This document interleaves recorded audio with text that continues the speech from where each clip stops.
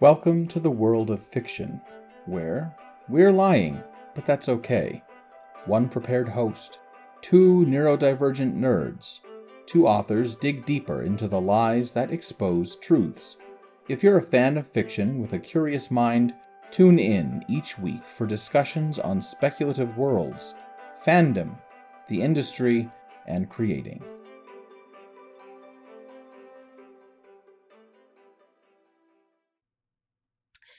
Let's talk more about the truth in fiction. I'm your prepared host, J.S. Garrity. And I'm the host who's winging it, Ludlow Adams. For our new listeners out there, every week I choose and prepare a topic ahead of time because I'm a researcher and a planner. And I find out the topic about a half an hour before because I'm an improviser and good on my feet. And it takes me a while to check my email. All right, let's get into part 2. If you didn't listen to part 1, I highly recommend listening to it first because there's a lot of introductory things that we talk about to introduce this topic.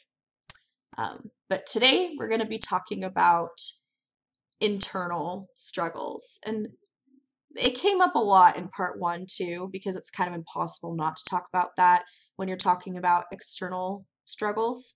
Yeah. But we'll dive a little bit deeper into that.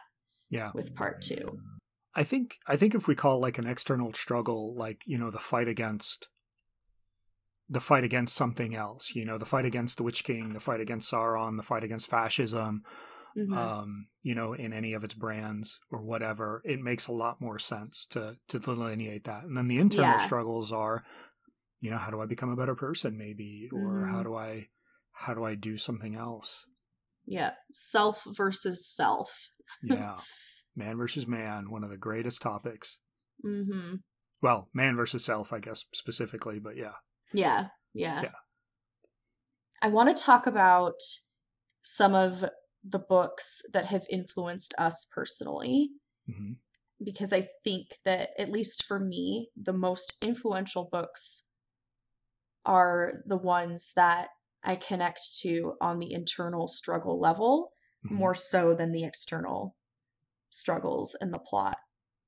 Yeah. So one that has stuck with me is the Riddlemaster of Head trilogy. Okay.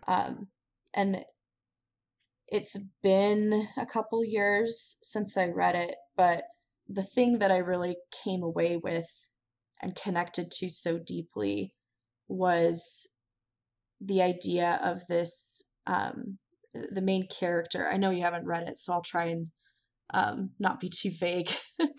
But the main character is someone who it's a chosen one trope, and he doesn't know that he's the chosen one till the very end. But his whole journey in trying to do the right thing and step into a role of, kind of finding out that he has the ability to help fix these things that are wrong. And that journey is what helps him become capable of being the chosen one, essentially. So he doesn't start out the story inherently already that person that can take on that role. The trilogy takes him through the experiences that are necessary for him to become that person. Yeah. Okay. And that was something that stuck with me because I feel like we grow up with this idea of you're special. I think particularly those of us who grew up religious have this idea of you're special, and it can be really hard when you face experiences where you learn that you're not special. And it is enough to make people give up on their dreams, on their goals, and make them lose confidence in themselves. But if I would say that I would say that it's not that we're not special, it's that we're not special in every way. I mean, yeah, so when I say not special, I mean not special to everyone else in the world. Gotcha. Right. Yeah. So, and it's not like you're born to be a great author, for example. Mm-hmm. Like you can become that, but you're not chosen at birth to become a great author.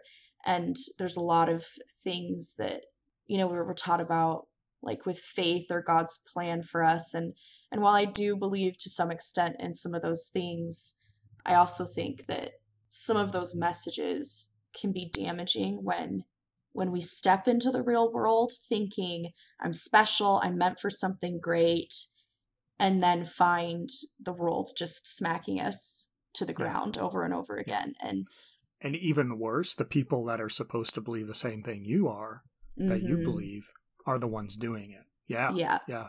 Totally agree. It's so frustrating. Yeah. And so what I appreciated about this internal struggle that this character goes through is that he ultimately has the power himself to become what he needs to be. Mm-hmm. And that it takes those experiences of being knocked down and feeling like all else fails. And there is just a huge moment in the trilogy where it really feels like all is lost. Like he is in the direst of circumstances. And every good story has a moment like that, right? But this one, it was essential for him to make the necessary transformation. And the idea that all those times that we're knocked down can actually be used to become the very thing that you were losing faith in becoming. Mm-hmm. Like, again, using an authors as an example, because I am one. Just, like the rejections or the being told that your writing isn't good enough, or getting negative critiques. All of those things are really hard to swallow if you come into it thinking, I am special and naturally gifted and I'm going to become an overnight success. But those experiences are what help you become a great author. Mm-hmm. Yeah. So there's a neural reason for some of this. Andrew Huberman, once again, talks a little bit about this. So while it's important to visualize success, it's also important to visualize the way things can go wrong, because you mentally prepare for them. You mentally kind of prepare for the harshness and how difficult it can be. You think about all the different ways you can fail, and then you avoid those ways. And that's actually, turns out, that's every bit as important as visualizing the success as well. Mm-hmm. And I think also experiencing, and visualizing failure and learning through visualizing that, or reading about it, and experiencing it through reading or watching, or however you're engaging with stories, helps you to realize that you will fail and it will still be okay. Yep. That's one of the most important things I think stories can teach us is, you can get knocked down over and over and over and over again, as long as you get up one more time than you were knocked down. I think a lot of the times we are now hardwired to go the easy route. And that is often one of the worst possible things we can do to ourselves. Because the easy route usually means not doing those things we've been dreaming about our entire lives. Yeah. It means, not making the world-changing discoveries or events, being a part of those world-changing events that you're meant to be or you should be a part of. And so, it's really damaging, not only to one person, but to society as a whole. I think we have a real honest obligation to live from our places of courage, to come through that, both to ourselves, to our families, and to other human beings. Absolutely. Yeah, and there's something to be said for having, backup plans and um, things to fall back on and some security, because there is a need for security, and that's good for our mental health. Um, but not to the sacrifice of the things that drive you as a human. Yeah.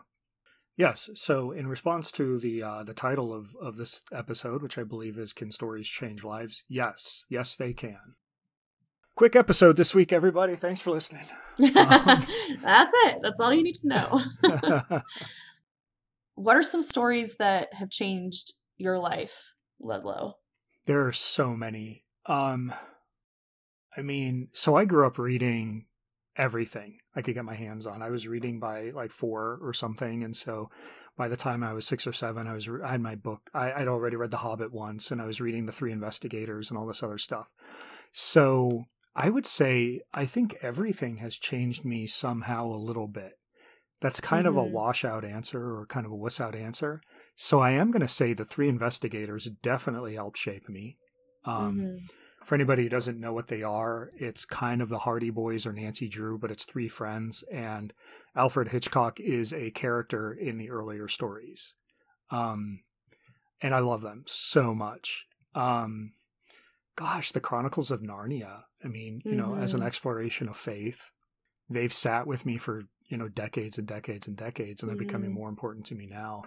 The Hobbit, the fact that anybody can do great things or be a part of great things. The Lord of the Rings, of course. More recently, I'm going to say the Graveyard Book is one of the big ones by Neil Gaiman. I need to read that one still. Yeah. It's literally on my shelf right now. Yeah. I'm looking at it.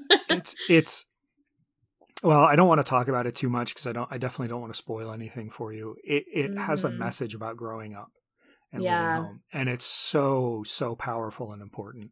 And I've read it twice now in my entire life, and it was about 11 years apart. And both times I closed the book and cried for a bit. Yeah. Another one. Have you read? Sorry. Have you read The Ocean at the End of the Lane? Yeah. That one, I've heard it is, the Graveyard Book is kind of similar in the kind of growing up theme, but not, in a different way. Yeah. But I found The Ocean at the End of the Lane extremely moving, and it hit some really sensitive parts of my subconscious and my psyche, for sure. They're definitely very different stories, but the rationale, the reasoning behind the growing up and forgetting things, and that's kind of a theme in a lot of these now that I think about it. Chronicles of Narnia, the kids grow up and Susan no longer remembers Narnia. She's moved on from it, and so I think Ocean at the End of the Lane is very much like that. I think the Graveyard Book feels a lot more personal to me. I've heard that for sure. I've heard that. Another one is Memories of Ice by Steven Erikson. It is the 3rd book of the Malazan Book of the Fallen decology, I guess. And it floors me. There's some character deaths that are amazing. And one of them, well, I would say a couple of them are perfect character deaths. Like the arcs and everything are just amazing. And there's a scene where this group of people know they're going to their death. They know they're going to be killed. And one of them is like, why are we doing this? And he's, the other one, the leader, is like, well, because without our deaths, there is no crime for this other person to actually answer for. And, this other character, this yet another character, is going to be the instrument of our vengeance. And so the character who's questioning it, like, kind of stands up straight and says, okay, my heart is at ease, sir. And, just being able to say that in any way, shape, or form has been really kind of powerful for me, to be able to say, you know what, no matter what happens, I'm at ease with this. It's okay. Absolutely. That's powerful. Yeah.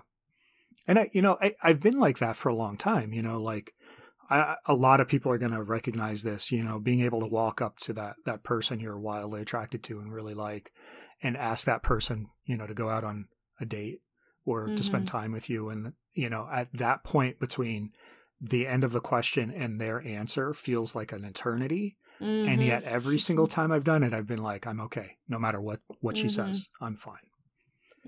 And so this finally kind of put into words and expanded it. Before it was just that kind of circumstance. Now it's so many other things. Yeah. Expanding on things that we feel is absolutely something I've noticed in reading books with powerful internal journeys. That you see something that you've been through in a new light and in a new way, and begin to apply it into other aspects of your life, and you get a deeper understanding of yourself. And you find a way to put into words something that you didn't even previously think about because you didn't know to think about it. Yeah, I think that's one of the most powerful things about fiction. And if we go back to the roots of fiction, maybe imparting information to one another or trying to explain the natural world in a way that makes sense to a group, that's really what it does. If it expands your understanding of something, then it's changed you. Even if it turns out, a few thousand years later that understanding is completely and utterly false. So Lisa Kron, I don't know if this is a theory. I haven't read far enough to know if she has scientific evidence to back this claim up like she does the other ones that she makes. But she claims that the internal struggle is the true story. And if it was just external struggle, just plot, just pretty language, it would not work. People would inherently be able to say there's something off here, and I'm not connecting with this as a story. And I definitely agree with that. But there's this idea of the internal conflict being the true story. The story is never what happens. That's not the interesting part. That's not the compelling part. The compelling part is how the characters emotionally react to what happens. Yeah. And if the characters have to grow in order to do the thing, throw the magic identity bracelet into the locker of doom or whatever it happens to be, you can't, if the character has to grow into that, that's really the interesting part. But I think that's one of the big criticisms of speculative fiction. It's where we tend to be much lighter on that side and much heavier on plot. Exactly. And so that can get really, really tricky. And, for me, the stuff that I'm writing is, probably heavier on plot than anything contemporary that we can think of.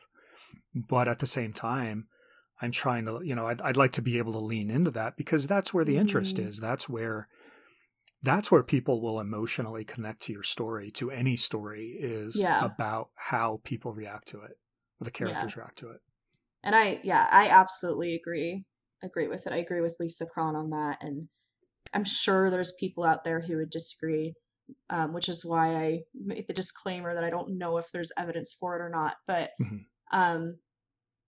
at least for me, I need that in a story for sure. And I can definitely tell when it's not there. I think I have to bring up Pat Rothfuss because he does better than anyone, in my opinion, contemporary of Brandon Sanderson does a good job too. I shouldn't slight him, but there's something about Pat Rothfuss, and I think that's why he can get away with keeping a fan base for so many years without giving them any new content, because he has made the internal struggle so intricately connected to the external and to the plot, and made it the center of the story. Not like pretending the plot is at the center of the story, like a lot of speculative can do, sometimes. The internal is truly the journey that we're going on. Yeah. But the plot is still really good. Yeah. And it still satisfies that. Yeah. I have not read the second book specifically because I don't want to be irritated that the third book isn't out yet. Yeah. So as long as it's out and I have access to it nominally or in my brain, then I'm like, okay, it's fine. But yeah, I've heard it's finished. It's finished. Yeah. Is what I've heard. Yeah. So I think I was one of the people who was talking with you about that. Yeah. In fact, I'm pretty sure there was issues of wanting to get everything translated perfectly to a bunch of other languages before it comes out. I think this is one of the places where George R. R. Martin kind of falls flat with A Song of Ice and Fire. Now, I have to admit, I've not read the last book in that. I probably won't. Or the most recent book in that, I probably won't. Unless the next book is amazing, because the second to last book just was like, why did I read this? And not because my favorite character wasn't in it or anything. It's like he started losing the plot entirely. But I often don't feel like the characters have emotional stakes. I think that even Steven Erikson does a much better job with that.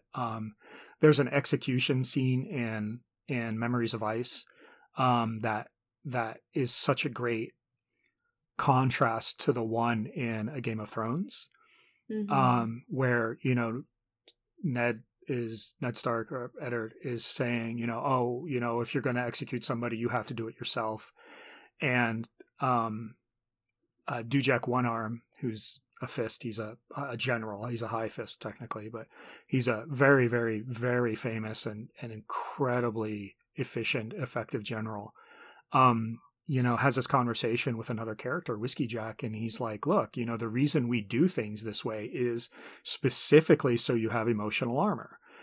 Somebody orders the execution, somebody else does it. The person who orders it says, he did it, not me. The person who does it says, he ordered me to do it. My hands are clean, and they both have emotional armor from the act. And so I think in a lot of ways, unfortunately, George's take on it is very juvenile. It's, I'm Eddard Stark, I can handle it, it's no big deal, whatever. But we never see any kind of an emotional that I remember. I mean, it's been years since I've read it, since I've read Game of Thrones, but there's no emotional fallout for the character. Whereas even in Memories of Ice, there is an emotional fallout that's incredible. Excuse me. I definitely have had chapters that were critiqued where I got feedback that said, the other things I've read are so personal and I really feel what's going on, but this I just didn't. And something's off. And the pattern that I discovered was the things that I was afraid to emotionally invest in myself were the things that ended up falling flat. And when I said, no, I'm going to allow myself to cry, I'm going to allow myself to hurt as I write this, then it became that connecting, beautiful thing that people responded to. Yeah, it totally makes sense. One of the great American authors was like, if there's no emotion for the writer, there's no emotion for the reader. If there are no surprises for the writer, there's no surprises for the reader. I can't remember who said that. And I've heard that before, and I can't remember who said it either. I definitely probably ended up paraphrasing that accidentally. So, somebody out there who's listening to this, I get it. It was close. It was close enough.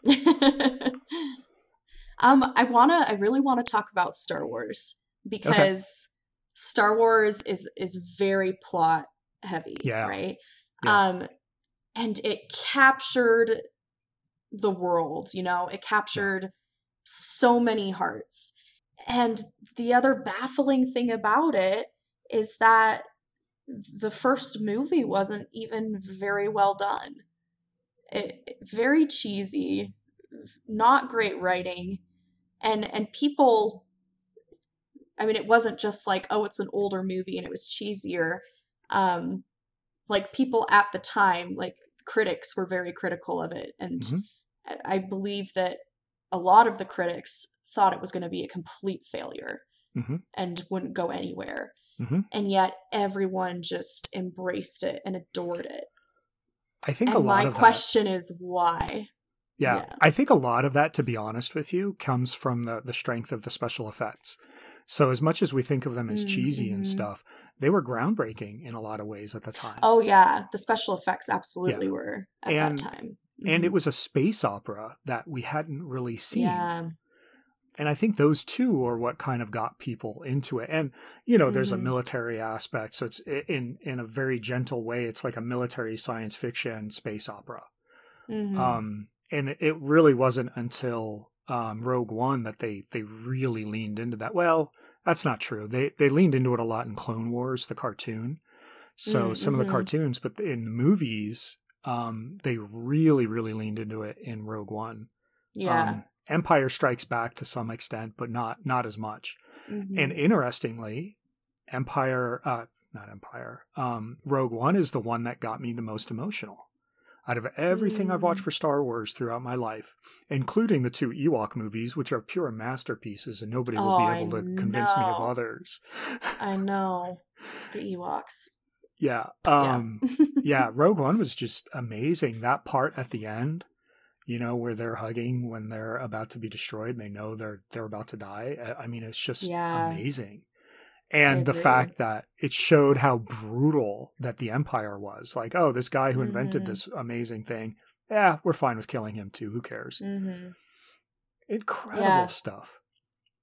But yeah, I love that you brought up the special effects, because that's something with film that you can't really do the same way with a book, that makes it realistic for people, and it helps your brain believe it more. So you could probably get away with more in film than in a book with as long as things look like they're grounded in reality. You know, the special effects in Star Wars, much like the special effects in Star Trek or Battlestar Galactica or anything else, they all look like they're kind of possible. You know, the Millennium Falcon is like an old Volkswagen Beetle, maybe a Volkswagen Beetle bus that looks like it's falling apart, but it'll run forever. You know, you've got these things that make it feel kind of real, and it's those feelings that are the most important part. Oh, well, you know, the script is cheesy. Who cares? People responded to it. Well, you know, this was badly done. Who cares? People responded to it because people felt something. Yeah.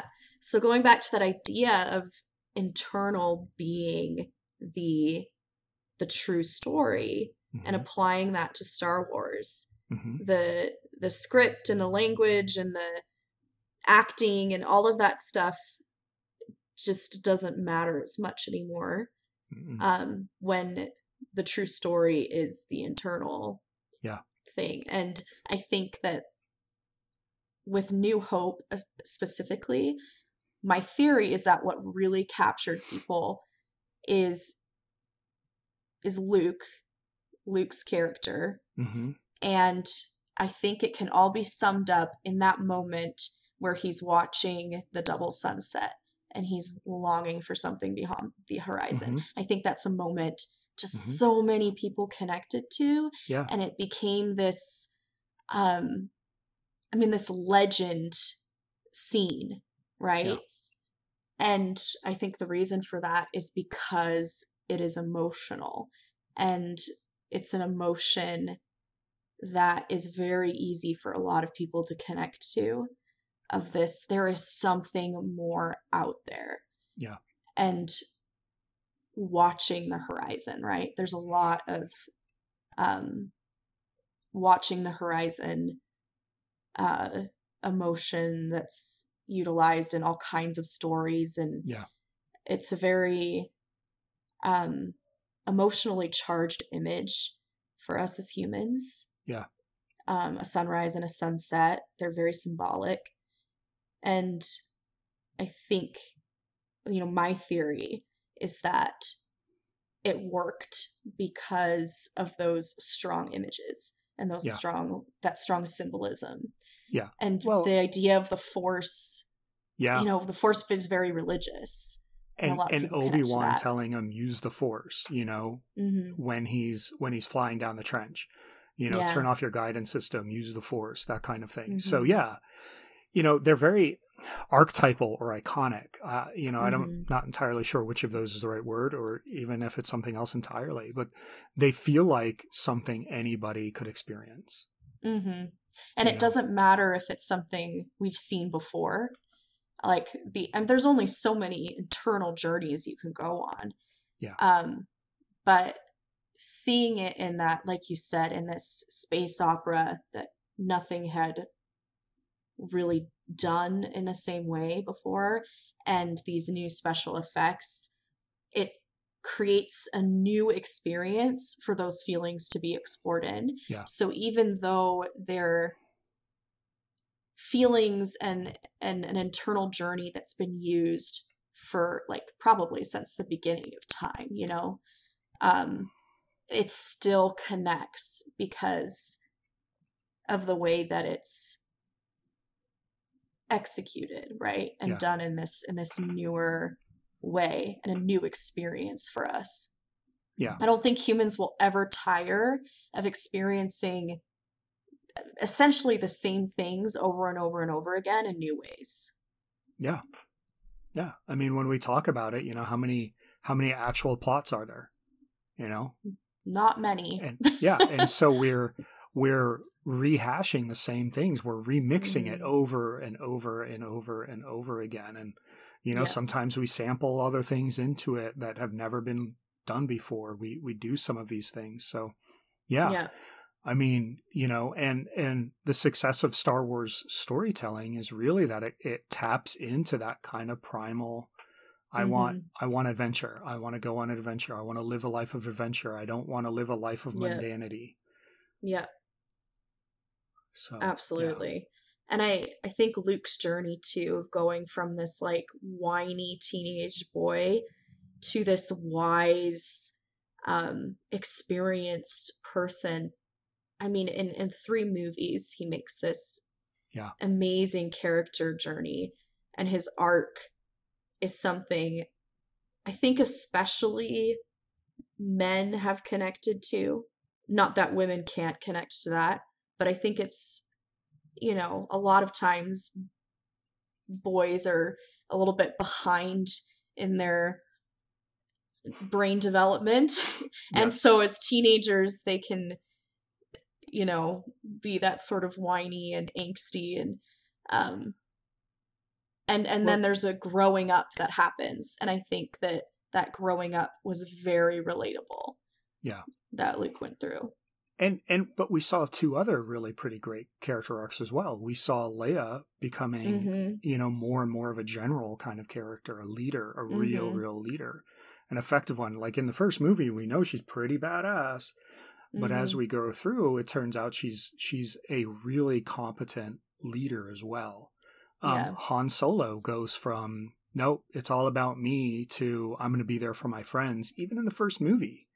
So even the first movie, there was some really neat growth there. You see this rogue, this guy, he's a scalawag. He's not ever going to do anything for anybody else. And then he comes back to his friends knowing that it's a death sentence potentially for him. And so I think we really kind of connect to all 3 of those characters in that way. Absolutely.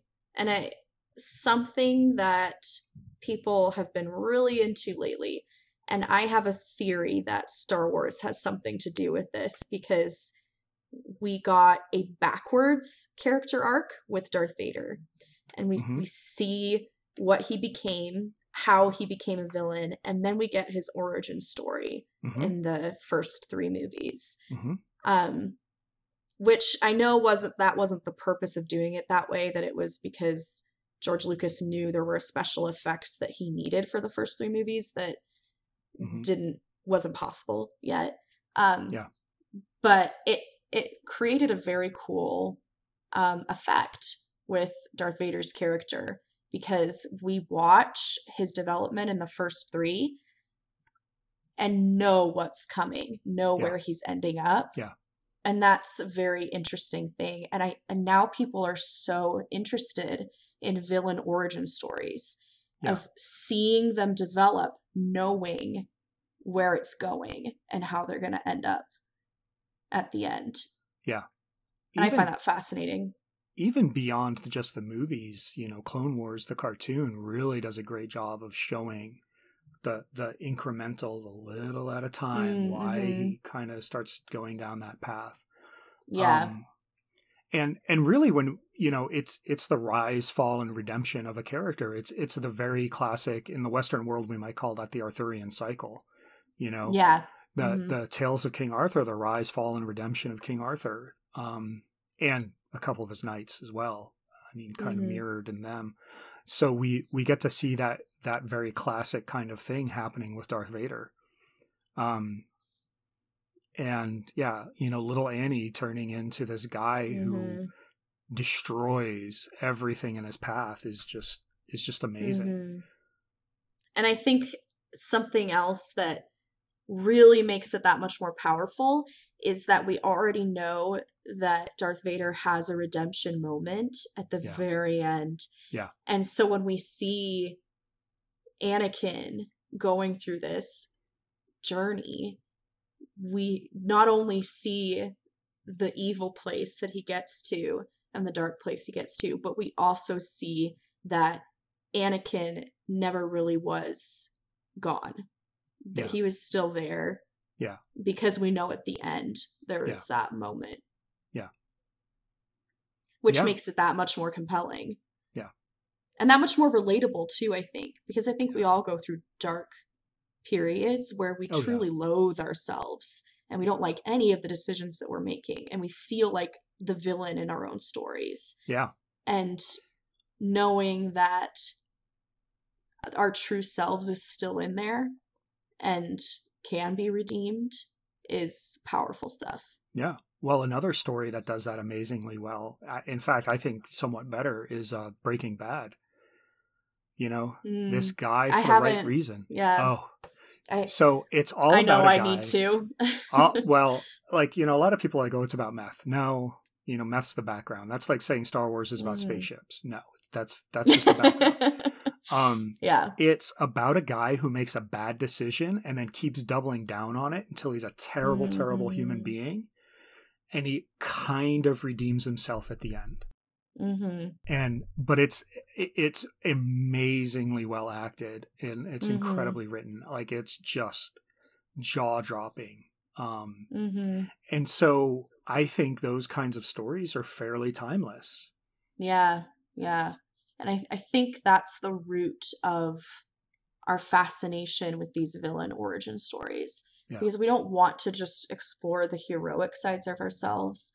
Yeah. Kind of going back to the grimdark conversation we had, we also want to be able to explore those darker parts of ourselves.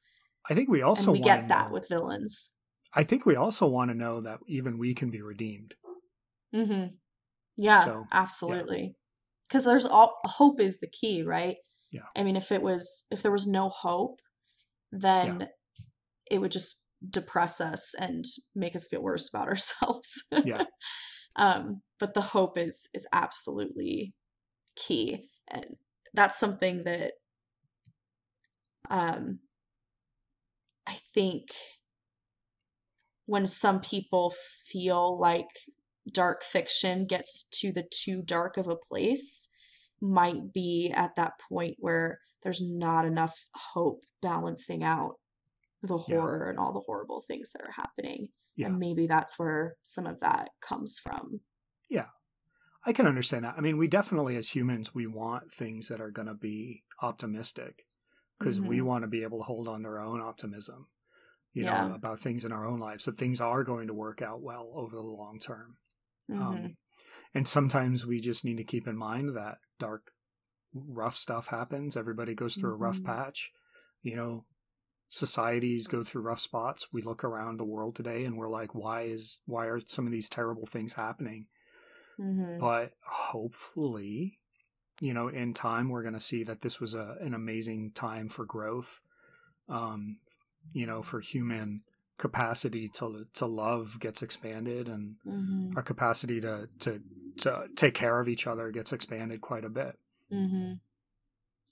And there are some villain origin stories where the villain doesn't have redemption at the end. Yeah. And I think something that does for us is in the same idea of reading and consuming war stories without actually having to go to war.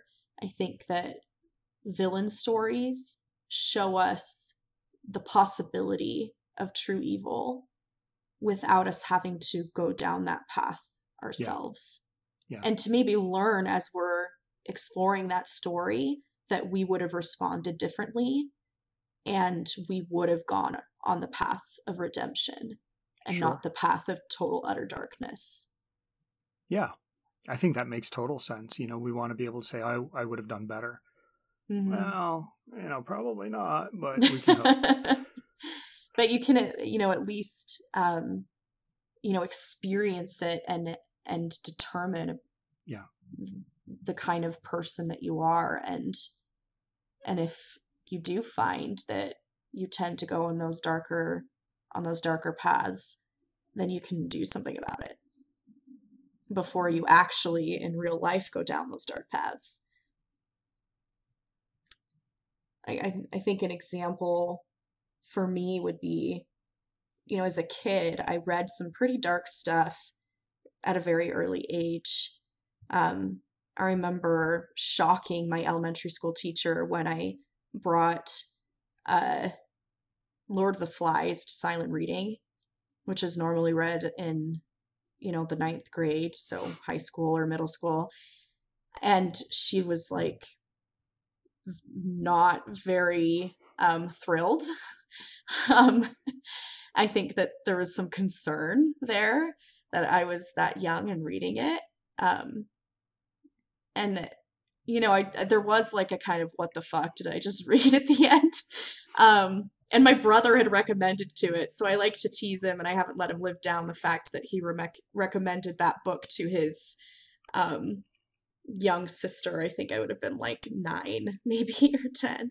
I recommended that book to his 9 or 10-year-old sister. In his defense, he was playing Xbox when I asked him about it, so he was like, yeah, it's good. Distractedly, yeah, it's a good book. Video games. Yeah. But you know, reading that, I was in a dark place in my life when I read that, a really dark place. And while it wasn't necessarily comparable to the events of that book, it did show me what can happen when people give in to their fears and to their darkness. Yeah. And I think it was actually good for me in the end to indulge that reading of dark things. The Lord of the Flies just being one example of some of the darker things that I was reading at the time. And it, you know, at that time in my life, I was very silent about the dark places that I went to. But then when I got to a similar dark place a couple years later, I had the confidence and the courage to tell my parents what was going on, and they were able to get me help. I don't like to think about what would have happened to me if I hadn't gotten help at that point. Yeah. But I saw, you know, I explored the idea of if I indulged that darkness and let myself sit in it and stay there. Yeah. And I didn't like that. Yeah. I didn't like how that felt. Yeah. I love the fact that through fiction, we can experience so many things, you know, and we can learn so much. Yeah, absolutely. Yeah. And I think, you know, we talked a little bit about this with the darkening of fiction and with mental health, but I think it's cathartic too, and you read about journeys that you have been through, and maybe you don't necessarily learn something new because it's something that you already experienced, but then you have an opportunity to process it in a safe space, and that, you know, can change how you heal. Yeah. Yep. No. Okay. We got serious on this one, everybody. We did. Should we try and end it on a lighter note, maybe?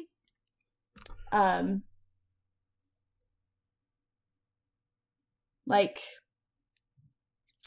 let's talk about fan fiction. Just really briefly for a couple minutes.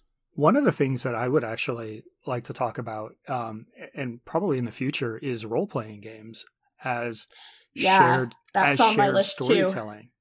You know, that's what I love about them, is their shared storytelling. And I did this big LARP, this amazing LARP event a few weekends ago that was just incredible. And there was this story being woven in at the time. And even though I'd injured my ankle quite a bit, I was still able to run around and do little things that kept me busy and having a lot of fun. So yeah, fiction comes in all kinds of shapes, and sometimes we create it together. Other times we experience it because somebody else created it for other people to read. Yeah. And the idea of fan fiction and role play is taking these worlds and extending them and taking control of the story yourself and inserting yourself into it, quite literally, even more literally than you are when you're reading or watching. Yeah. It's another level that we as humans take this experiencing of other worlds. Yeah. And I think that, again, it's so much more prevalent in fantasy and sci-fi because there's something about processing things and experiencing these journeys in another setting and learning how that, you know, changes your perspective. Yeah. It feels safer. Yeah. Even if you're dealing with a lot of the same things. Now, you know, good fiction should warn people that it can be disturbing, you know. But you know, it's still much safer for most people to experience it that way than in the real world, you know? Yeah. Safer, and, you know, going back to the very, the tropes used in Star Wars that worked because it was in a new and exciting way. You know, the fantasy and sci-fi worlds are new and exciting. And I think that there's something to that, experiencing real life shit in a format that fills you with excitement and adventure and makes you enthusiastic for exploring those experiences, when sometimes life can beat you down and make it hard to be enthusiastic about your own real personal adventures. Yeah, fiction has helped so many people very directly, and it's powerful. We've talked about it for the last, you know, episode, and now, I mean, 2 episodes, we've talked about how incredibly powerful it can be. And it is, and hopefully that's a good positive force for most people. All right, well, that is our time. We've been your hosts, Ludlow Adams and J.S. Garrity. Thanks for tuning in. Join us next week with a new topic about the world of fiction. This has been We're Lying, But That's Okay. Big thanks to our listeners for your support. If you enjoyed this podcast, leave us a review.